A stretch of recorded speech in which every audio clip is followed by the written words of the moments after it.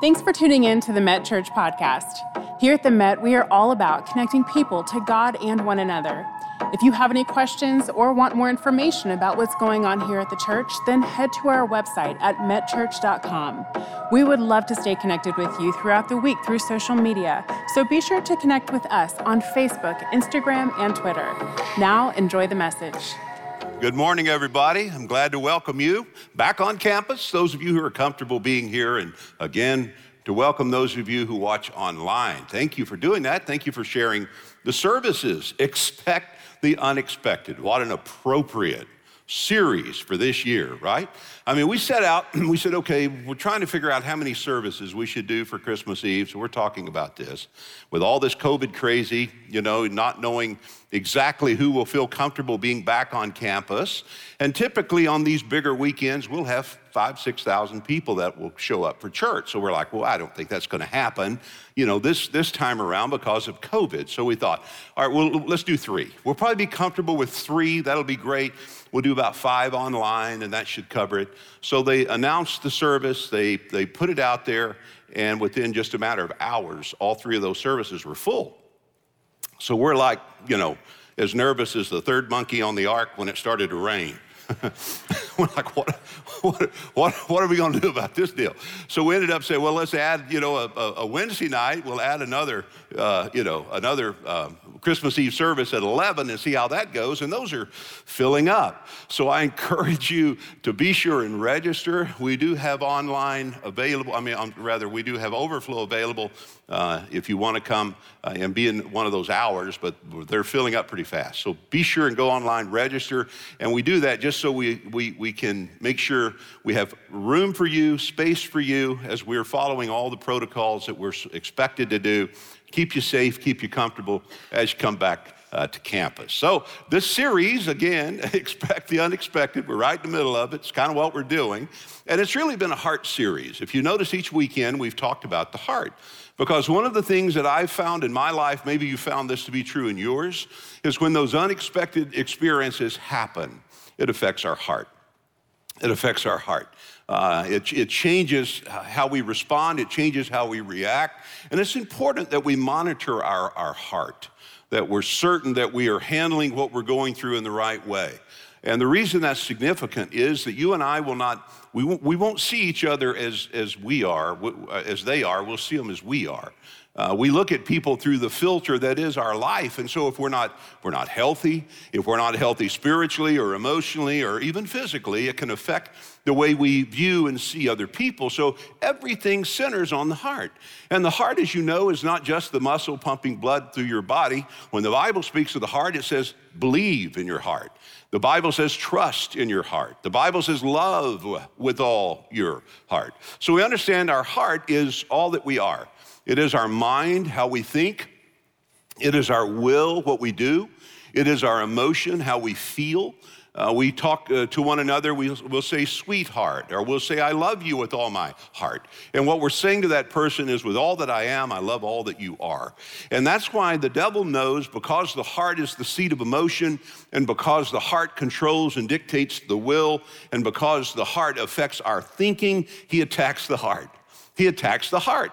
And so it shouldn't come as a surprise to anyone that he will use oftentimes the unexpected, unplanned events that happen in our life to affect our heart, how we think, what we do, and how we feel. So let's be sure that we're monitoring our heart. Let's be sure that we're checking our heart. First weekend out, we talked about how stress can affect your heart. And everybody is under some sort of stress. And remember, I said not all stress is bad. And these instruments have to have a little stress on the string or there's no music. You got to have a little stress on your string or you aren't going to do much. You aren't going to get out of bed and go to work. You need a little stress on your string. The point is you got to know how much stress to put on the string. Too little and the music of your life is dull. Too much and the music of your life is shrill. And if you don't monitor the stress on your string, the string can snap. And that's not a good thing. So I talked about how to have joy with a stressed out heart. And then the next weekend, we talked about how trouble can affect your heart. How you can actually have circumstances that go on around you that all of a sudden are affecting what's happening within you. Jesus said, let not your hearts be troubled. He didn't say let not your life be troubled. And one of the takeaways of the message that weekend is you can have a troubled life and an untroubled heart. You just got to keep what's going on out there. You got to keep the right perspective, realize God's in control, and I don't have to let the trouble around me become trouble within me. And so we talked about how to have peace with a troubled heart. And then last weekend, we talked about how our hearts can be broken. And everybody in the room has had a broken heart. Certainly, I'm in a season of brokenness, and none of us escape it. It's inevitable, inescapable. You're going to go through a period of brokenness. You're going to lose someone you love. You're going to lose something you love. There's going to be something that's just going to happen in your world that will break your heart. And we talked last weekend about the fact that some of our most effective ministry is in our brokenness. Some of the things that we think might disqualify us or put us on the bench or even put us back up in the stands and take us off the field is the thing that God uses to qualify us. Your effectiveness is in your brokenness. And we talked about how if brokenness is the condition, then the treatment is comfort. Comfort for a broken heart. And we examined the fact that comfort means to be strengthened and comfort means to be encouraged. And so God provides comfort. So in your brokenness, in your broken heart, with your situation today, God still provides comfort for your broken heart. And this morning, I want to go a step further. And I want to talk about how the trouble that can happen in our lives can affect our heart in this way. It can harden our heart. It can harden our heart. If you aren't careful, trouble can affect you and change you in a negative way. I said last weekend that brokenness will either make us more sensitive, which is a good thing, sensitive to other people around you, sensitive to the people who are hurting, sensitive to where you can respond in the ways that you can. You can do what you can with those where you can. So it makes you sensitive. But if you aren't careful and you don't monitor your heart, that same trouble that on one hand can make you sensitive, on the other hand can make you cynical. And it absolutely can harden your heart. Instead of coming out of an experience, as you've heard this expression, better, you come out of the experience bitter. And we all know people who've gone through hard times, broken experiences, stressful experiences, troubling experiences, and it's affected them in a negative way. And I'm convinced as I stand before you this morning that you and I are in control of how that affects our heart.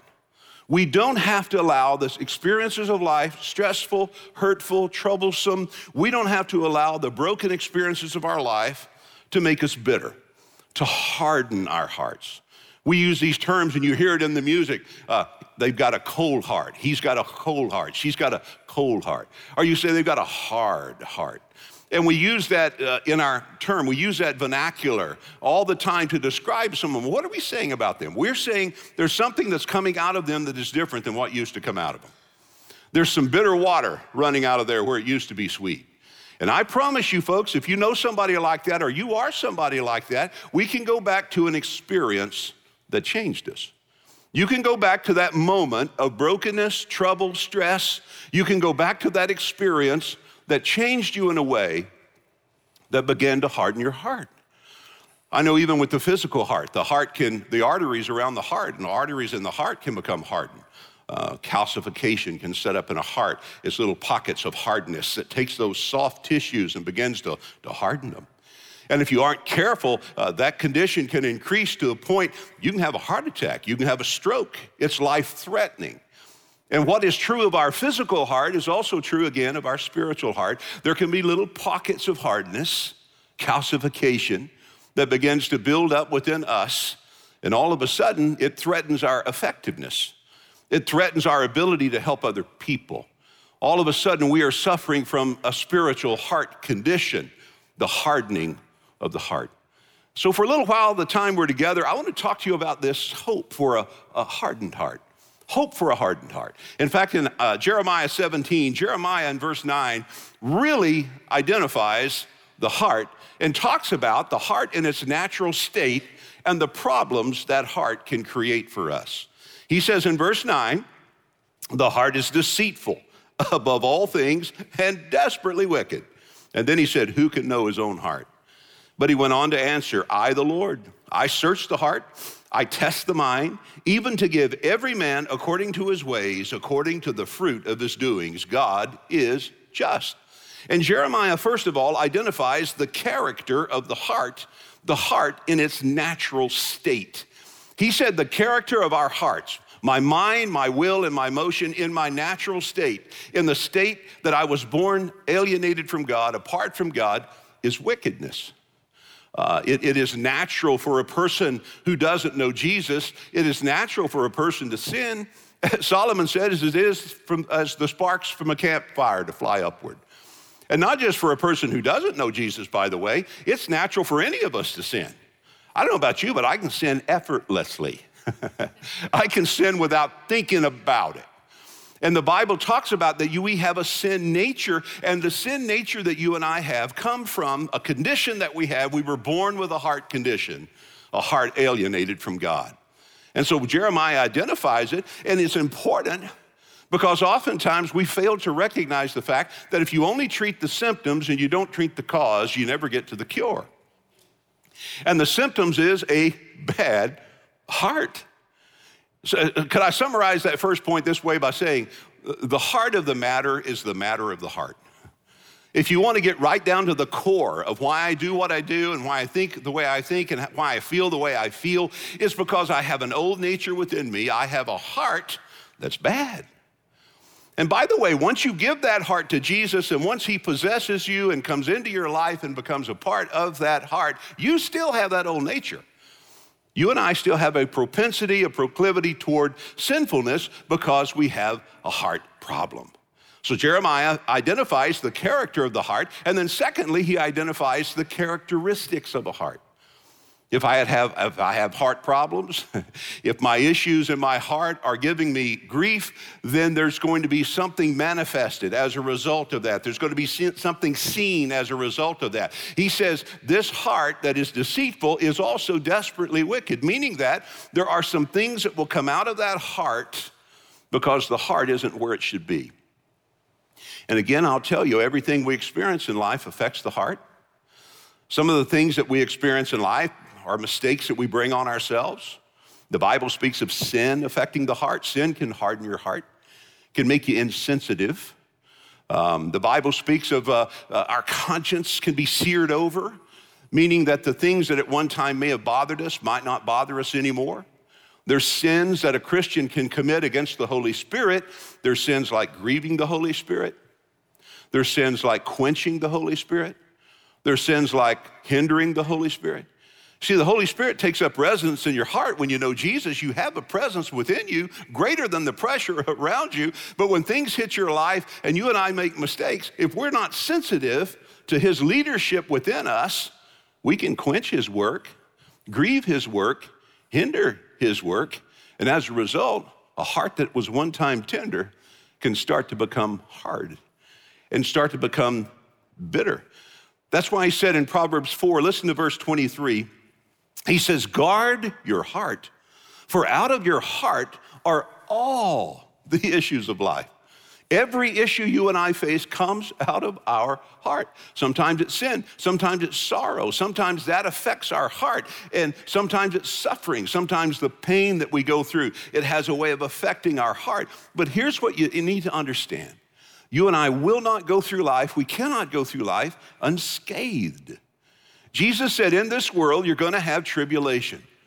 Trouble comes to people who know God. Trouble comes to people who don't know God. It affects our heart in so many ways. In fact, Jesus said in Luke 17, he said, listen, it is not possible to live your life and not be offended. You're going to offend somebody, somebody's going to offend you. If I surveyed you and those of you watching online would respond, you would say, probably today you've already been offended by something, by someone. If you drove I-35 or 1709 to get here, somebody offended you. And for the love of God, can we figure out those roundabouts, by the way? Can anybody help a brother figure out a roundabout? I'm just saying it's not possible. I'm just giving you an illustration. It's not possible to live your life and not be offended. You're going to offend somebody, you're going to be offended. And what my point? My point is, since the Bible says that, you got to be careful how it affects your heart.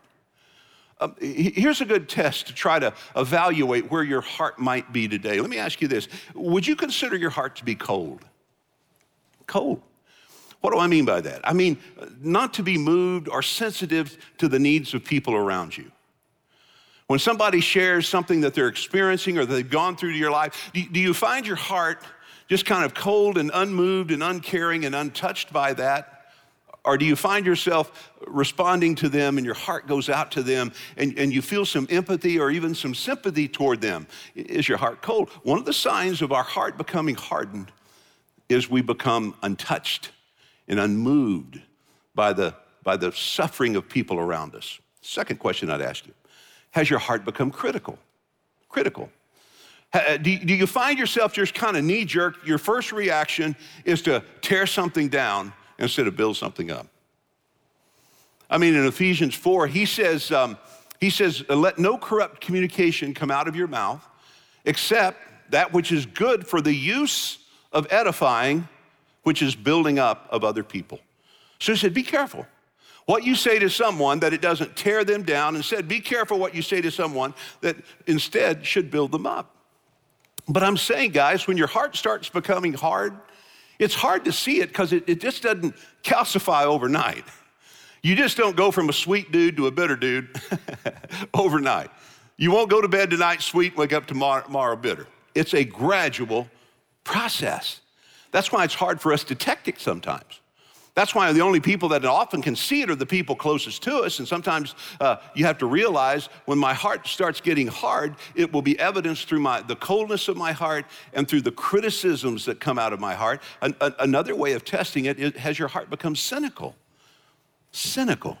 You just find yourself questioning motives and you don't find yourself really believing or accepting some of the people or some of the things that you hear. It is a thing that can, listen, it is a thing that can happen. The heart can be cold, the heart can be critical, the heart can be cynical. But let me give you a positive thought here. It's the hope for the hardened heart. It's what I call the change of the heart. Look at what else he wrote in verse 10. He said, I, the Lord, search the heart. Now, since I can't always self-diagnose, the person that I can always trust is our great physician. He never misses a diagnosis. And when you submit to him and when you yield to the presence of the Holy Spirit within you, God has a way of revealing the condition of the heart. Let me show you how he does it. Psalm 26, verse 2, here's what David said, examine me. Now, what do you do when you go to a doctor? You go in an examination room. You start in the big room, then you go to the little room, and you wait for the doctor to come in, and he's going to examine you. He's going to try to help identify what's going on in you. And so David is crying out to God, Psalm 26, verse 2, and he says, examine me, O Lord, and note now, prove me. That's what they do on a treadmill. If you've ever had your heart tested, they'll put you on a treadmill. They're proving you. They're testing you is another way. David was saying, God, I want to go in the examination room and I want you to prove me. Put me on the treadmill. I don't know the condition of my heart, but when you prove me, it's going to reveal what's going on in my heart. David had enough sense to know, I need to get a little checkup. I need to make sure my heart is healthy. I mean, everybody ought to do that physically at least once a year. You ought to go in and get yourself checked out, make sure you're healthy. And I'm telling you, if that's true for us physically, that's true for us spiritually. And David here is saying, examine me, O God, prove me, test me. Let's amp this thing up. And then he says, try my reins, meaning that which controls me. It's like the reins of a horse can control the direction that you go with that horse. Well, the reins are that which controls us. It's the part of us that makes decisions, how we think about things. So get what David, track with him, get what he's saying. Examine me, prove me, try me. God, this is my desire. I want my heart to be right. Try my reins in my heart. Second verse I would give you is 139th Psalm. Look at verses 23 and 34. He said, search me. Search me, O God.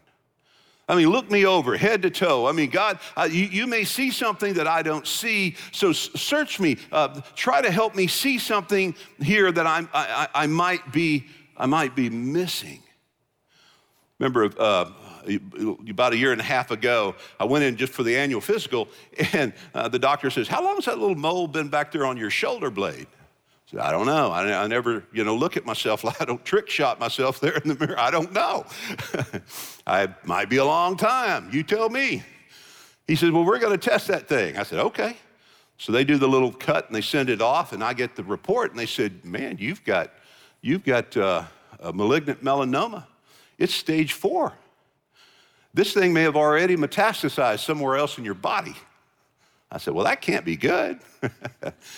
He said, no, it's actually not good. And so they thought, well, it may be already in your lungs, it may be on your liver, it may be on your pancreas. It's probably somewhere, the surgeon told me, as they went in to do the, how they pull those lymph nodes out. And fortunately, by the grace of God, I came back okay. So far so good. I'm at stage 1B, I think is what I am now. But my point is, I wouldn't have known that.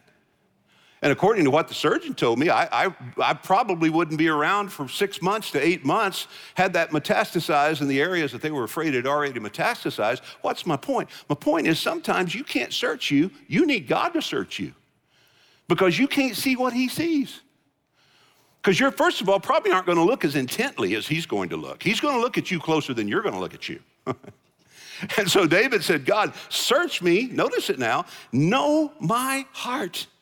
Try me and know my thoughts. And here's what he said, see if there's any wicked way in me, and then lead me in the way everlasting. That was the heart of David. So first of all, the way God changes a heart is he changes it through the work of his Spirit.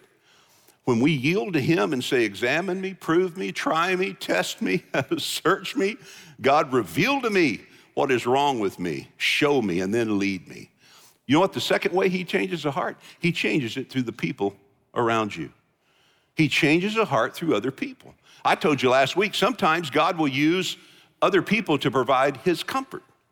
Sometimes he supernaturally gives comfort to you, and sometimes he brings comfort to you through the friends and the people you know and love. And can I tell you again this morning that sometimes God will bring healing and hope to a hardened heart through the people you know and the people you love. Hebrews 3 and 4, Hebrews chapter 3 and 4, 4 or 5 different times. He warns the people, don't harden your heart. Don't harden your heart. Be careful that you harden your heart. And then when you get to chapter 3 and you look down in verse 13, he says, but instead encourage one another daily. And sometimes the word is translated instead of encourage to exhort. One has a more straightforward connotation, and one has a more subtle connotation, but they're both powerful, however way you translate the word.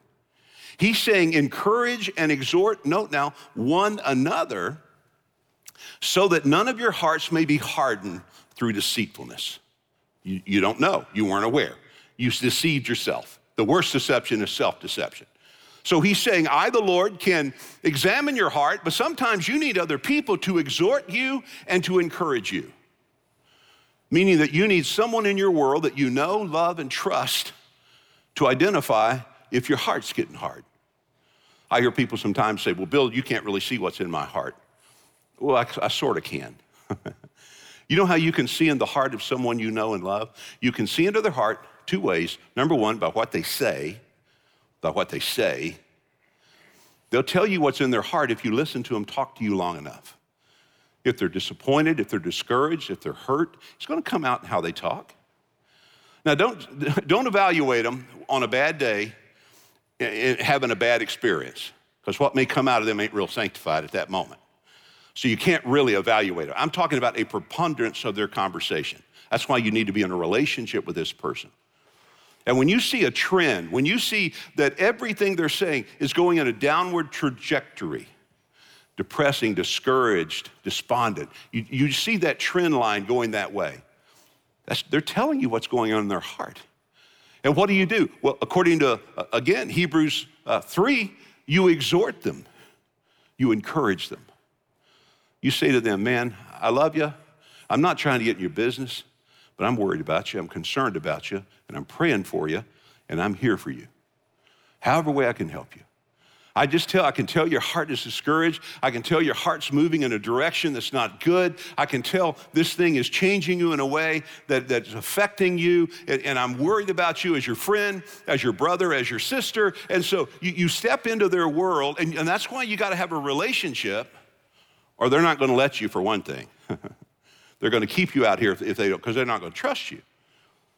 So this word was given to brothers and sisters who were in a relationship with each other, and he said, exhort and encourage. So how do I know what's in their heart? I can listen to what they say. Second way, I can watch what they do. Matthew 7, the Bible says it's not what goes into a person that defiles the person, but what comes out of the person that defiles the person. Watch what they do. I mean, listen, whatever's in there will eventually come out. I mean, in our speech, Matthew 12:34, out of the abundance of the heart, the mouth speaks. Matthew 7, what they do, what's in that heart will come right out eventually through their actions. And he talks about all these negative things that come out of a person's life. And you really don't know, honestly, you don't know what a person is full of till they get bumped or squeezed or pressured, because we're all full of something. And you really don't know what you're full of till pressure hits your life, and all of a sudden what you're full of comes right out of you. It affects what you say, it affects what you do. So what do we say to someone when we see their heart hardening by the things they say and the things that they do? We exhort them, the Bible says, and we encourage them. You see, this thing all goes back to watching after one another, to loving one another, to caring one another. When Jesus set the church up, he said the power of the church, Paul talks about it in 1 Corinthians 12. He says the body ministers to itself. The body has an ability to heal itself. You cut yourself, it'll scab over and eventually stop bleeding. And if it doesn't, you seek help. You seek help. But typically, God designed these bodies of ours, and they're incredible and miraculous in how they have the ability. Well, the church is that way. The membership ministers to one another, and the Bible says back in Ephesians 4 that ministry happens when every part of the body is connected at the joint. If it's a body, we have joints. And my elbow makes sure my arm receives what it needs from the rest of my body. My wrist makes sure my hand receives what it needs from the rest. But this wrist and this elbow are joints that connect. They're points of connection. That's why we say the mission of our church is to connect people to God and one another, meaning there has to be a point of connection. Or otherwise, we won't know what's going on in your world. We don't know what's going on in your life. I mean, the average church in America runs about 120 because statistically they say one pastor can minister effectively to about 100 to 120 people. That's why the average church has about that many people attending. Our church just blew that away when we started at Carroll High School. Someone says, well, the church is just too big. Well, put yourself in my shape. Who do I tell to go home? We're too big. You can't come here anymore. Man, this church outgrew me at Carroll High School. Well, how do you minister to a church that way? Well, as the church gets bigger, it has to get smaller. And it gets smaller by connecting people into the life of the church. So the body ministers to itself. So the foot bone is connected to the leg bone, and you remember the story. And so that's how the body receives ministry. It's not the church is too big. It's just that if you're not connected into the life of the church, you can't give ministry and you can't receive ministry, because the point of connection ensures that ministry happens healthy and efficiently. The body can minister to itself. And so it's a beautiful thing that God set up, a powerful thing, because he on one hand can help monitor our heart, and the church on the other hand can help monitor our heart. How? By exhorting and by encouraging. Part of my message is to exhort. Part of my message is to encourage. I never know how it lands. I really don't. I've had people tell me before, man, that was an encouraging message. Now, oh, well, thank you. I'm glad God could use this crooked stick to draw a straight line. That's great to hear. And somebody else will come right out and say, did my wife give you a heads up about something? I'm like, what? Oh, man, you stepped all over my toes. I'm going, what? I don't even know what he's talking about. And I'm saying the same message, one received as exhortation, the other one received as encouragement. That's the work of God. It's the power of the church. And I'm suggesting to you folks, there's a way when the heart tends to get hardened, to keep the heart soft, to keep it tender, to keep it effective, to keep it functioning. Let's pray together. Father, thank you for your word. It really never returns void. as Isaiah said. It always accomplishes purpose. And I pray, Lord, as we go through what we go through in life, help us to monitor the health of our heart, to be sure that the heart isn't becoming hardened by the experiences of life, to be sure that we're staying tender and receptive, and we're staying sweet and loving. Because, Lord, we know it can have another effect on us, and people will begin just to saturate our presence with their absence. So, Lord, help us to monitor the heart. I pray our church will always be a church that loves people, especially people who are broken and people who are struggling. And I ask, Lord, for anyone watching, anyone in this room who've never trusted you as Savior, they've never invited you into their heart, might this be the moment where they humble that heart, swallow their pride, say, Lord Jesus, right where I am, with all that I am, I receive you as my Savior. Forgive my sin and come into my life is my prayer. And Lord, we'll thank you for all who prayed that prayer, and we rejoice with them. In Jesus' name we pray, amen. Thank you so much for tuning in today. If you have any questions or prayer requests, please contact us by visiting metchurch.com so that we can follow up with you this week. We look forward to seeing you next week.